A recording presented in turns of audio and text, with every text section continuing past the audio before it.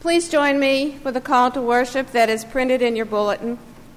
Sing praises to the Lord, O you he faithful ones, and give thanks to God's holy name. You have turned mourning into dancing and clothed us with joy.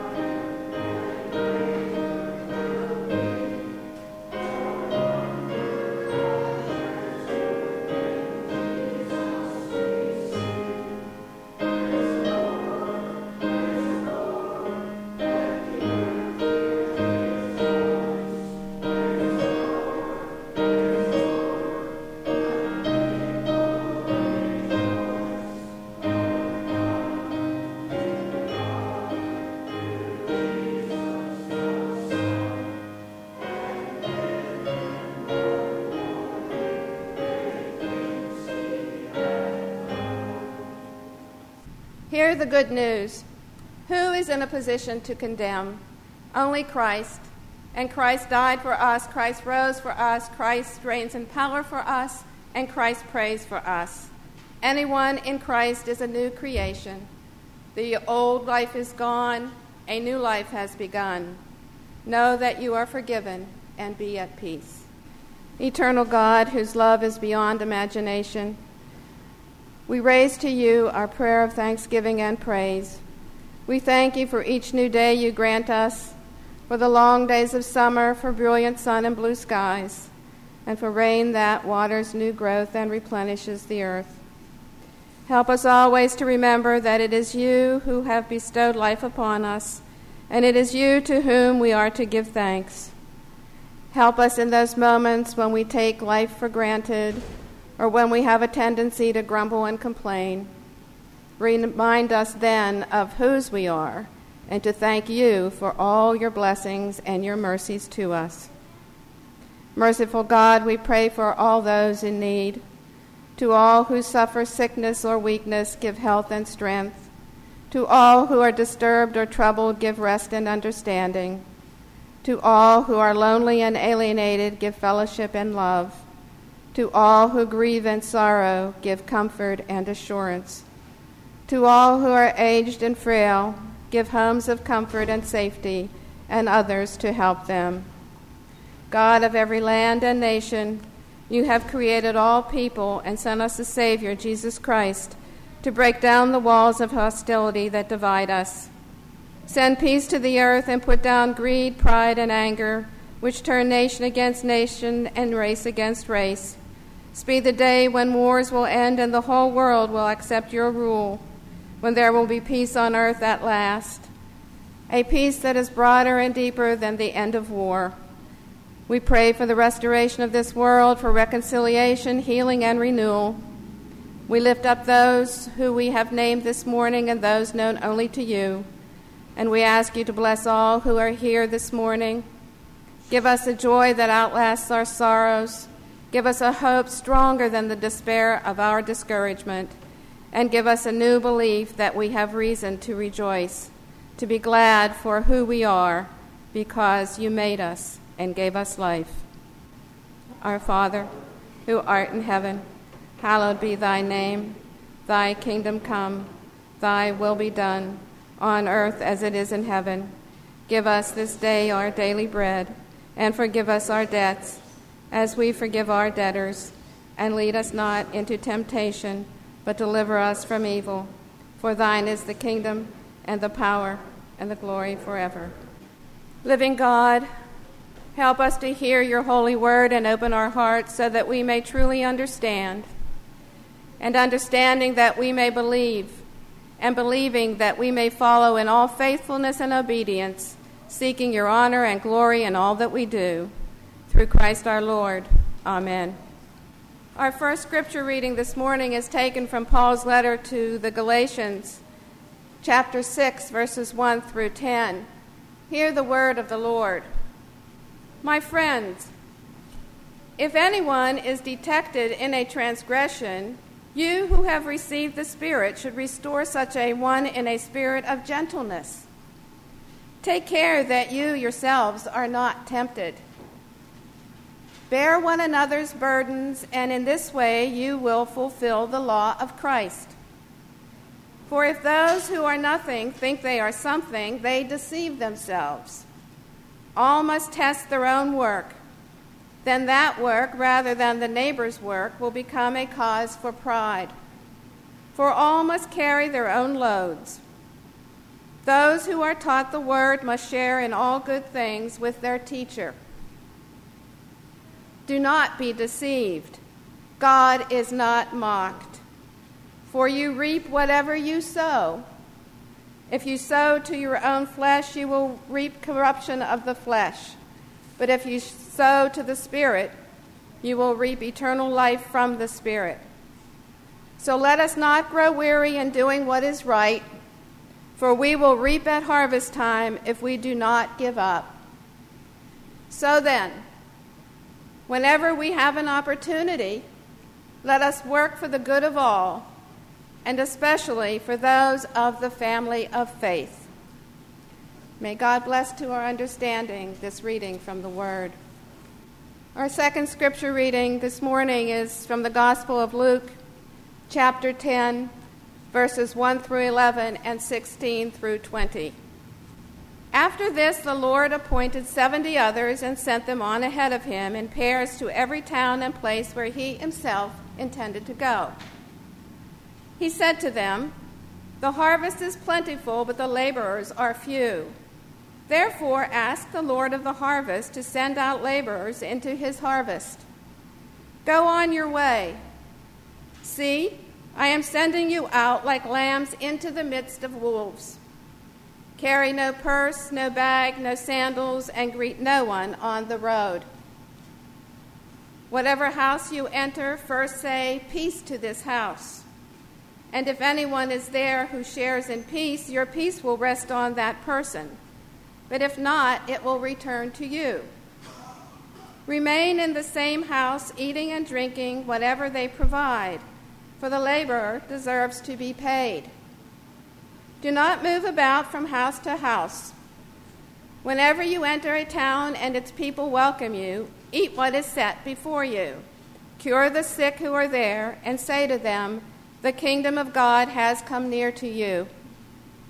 But whenever you enter a town and they do not welcome you, go out into its streets and say, 'Even the dust of your town that clings to our feet, we wipe off in protest against you.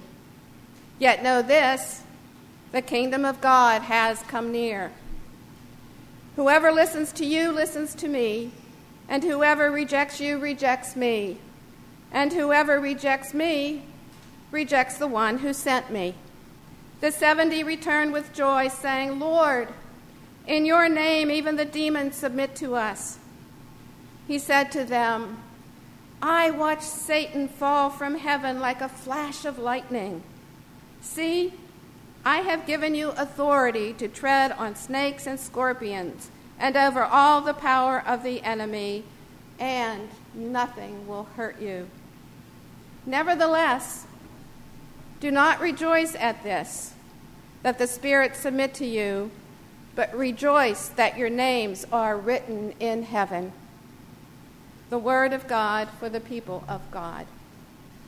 After hearing Jesus' instructions, I wonder if any of Jesus' 70 followers were tempted to decline the opportunity to go ahead of Jesus to the towns and places he intended to go.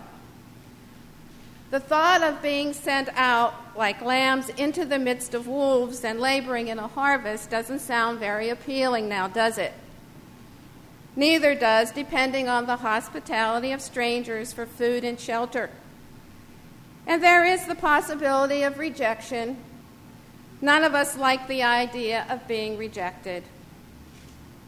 Wouldn't it be easier and a whole lot safer to follow along in the crowd behind Jesus, letting him take all the risks and do all the work? If these thoughts did cross the minds of the 70, we will never know.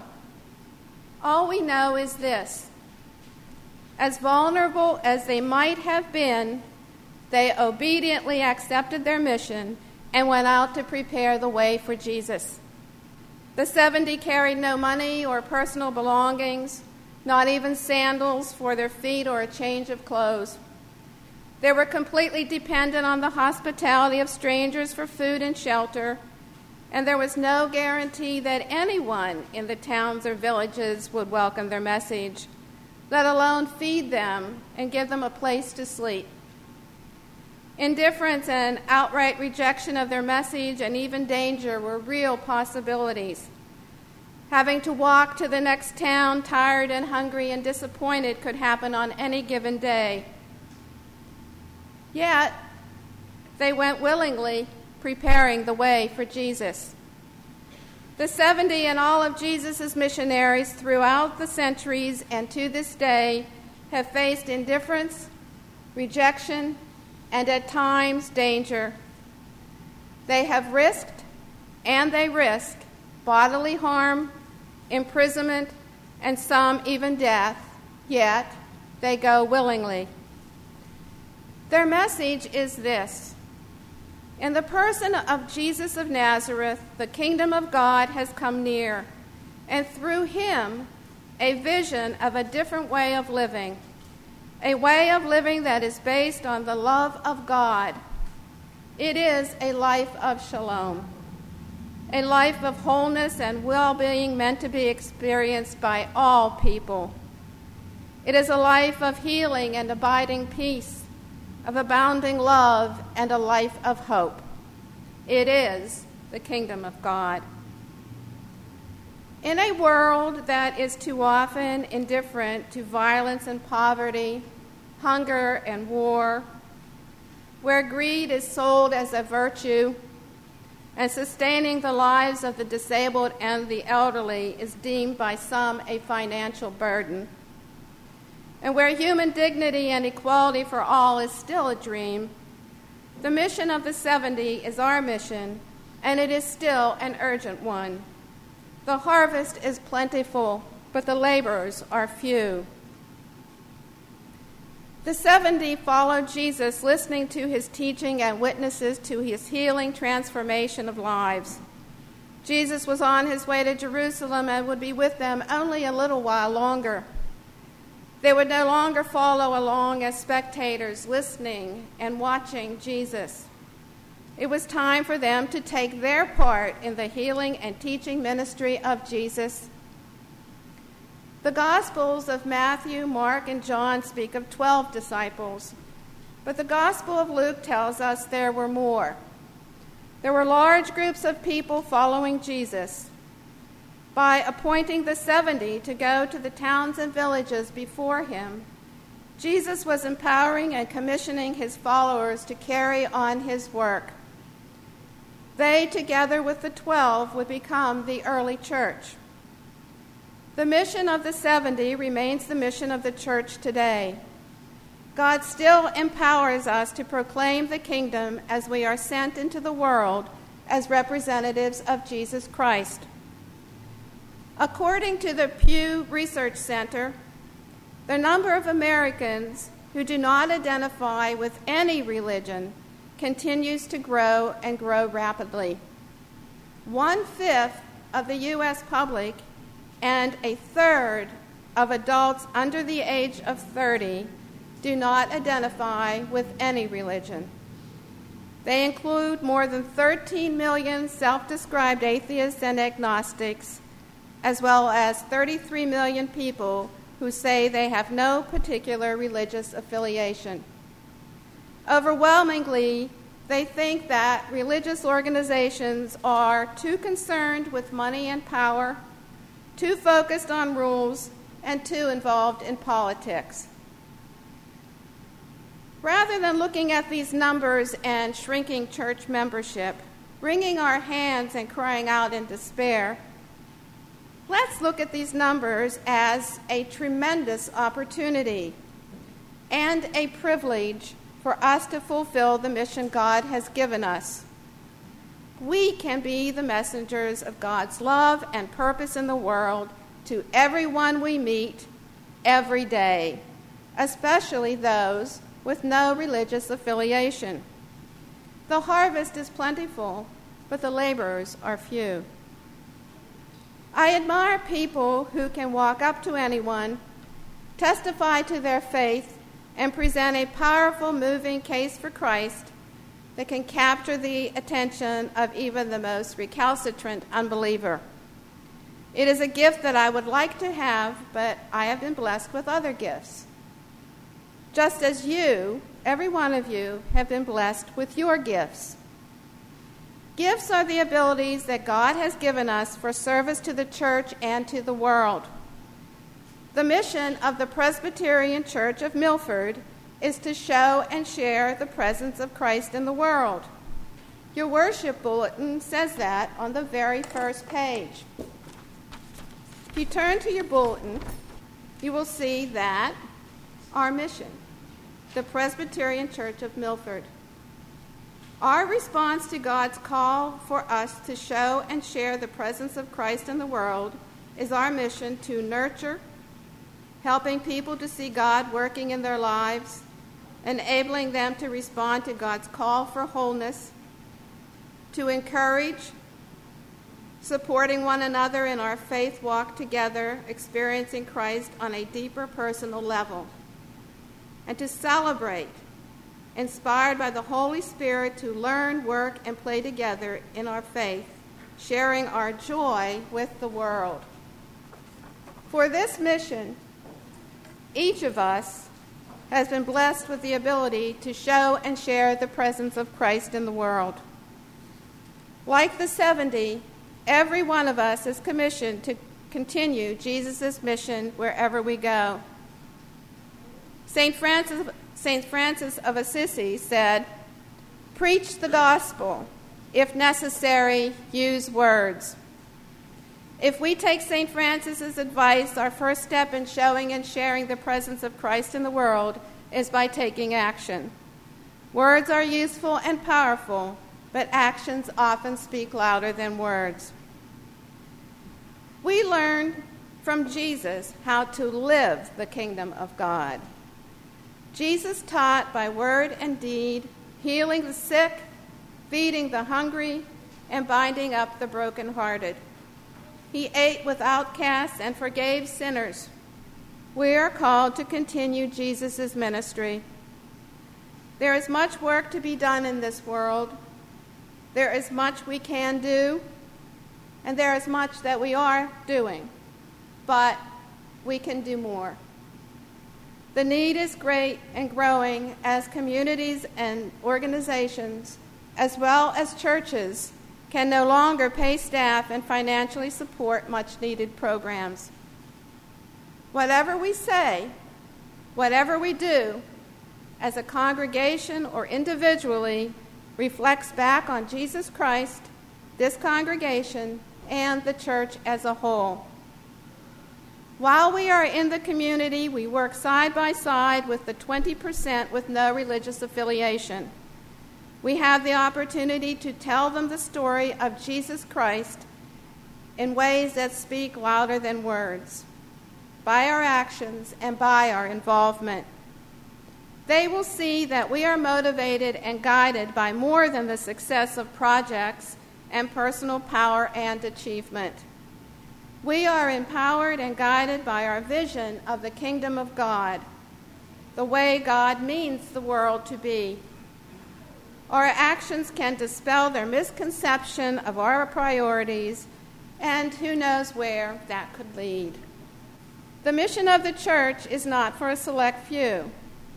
We're all called to contribute in our own way, using the gifts and talents that God has given us.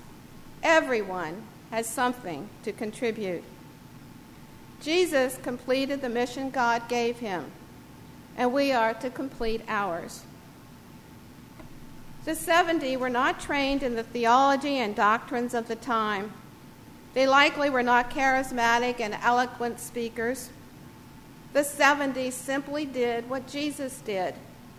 They were messengers of God's purpose and God's love in the world. Jesus said, "Go," and they went. Jesus didn't provide the 70 with budgets and expense accounts and the best accommodations money could buy. He warned them that they were taking a risk, and not everyone would welcome them. Some would oppose them, and some might even want to harm them. They were like lambs going into the midst of wolves. But that was okay, because Jesus was blessing them and giving them the authority to speak and act for him. Their mission was one of peace. They were to eat what was provided, heal the sick, and announce the kingdom. If they were rejected, they were to shake the dust from their feet and move on. And then an amazing thing happened. The 70 returned to Jesus with joy, saying, "Lord, in your name even the demons submit to us." He said to them, "I watched Satan fall from heaven like a flash of lightning." They were excited and surprised by what they could do. They thought they were doing small deeds of ministry, ordinary things done by ordinary people. But Jesus told them what they were really doing was defeating evil. Satan, the prince of evil, fell from the sky like a flash of lightning. Evil can be defeated. What does it mean for us to take the good news into the world? Are we too surprised at what we can do? Do we return with joy in our hearts? What evil are we bringing down? Whose lives are we touching? How are we making a difference? Is there more we can do? Is it worth discomfort and risk before indifference and hostility to show the world a different way of living? One based on the love of God, that a life of wholeness and well-being really could be experienced by all people, a life of healing and abiding peace, of abounding love and hope. What amazing tales will we tell Christ? Is it worth traveling this journey with fewer possessions to see the evil of violence and war, hunger and poverty, hopelessness and despair tumble out of the sky? Isn't it really the most exciting and joyful thing that we can do is to go willingly preparing the way for Jesus? The harvest is plentiful, but the laborers are few.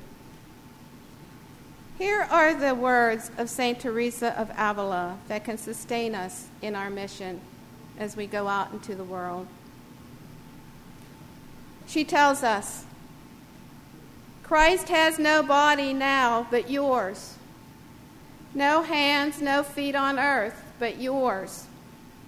Yours are the eyes through which Christ looks compassion into the world.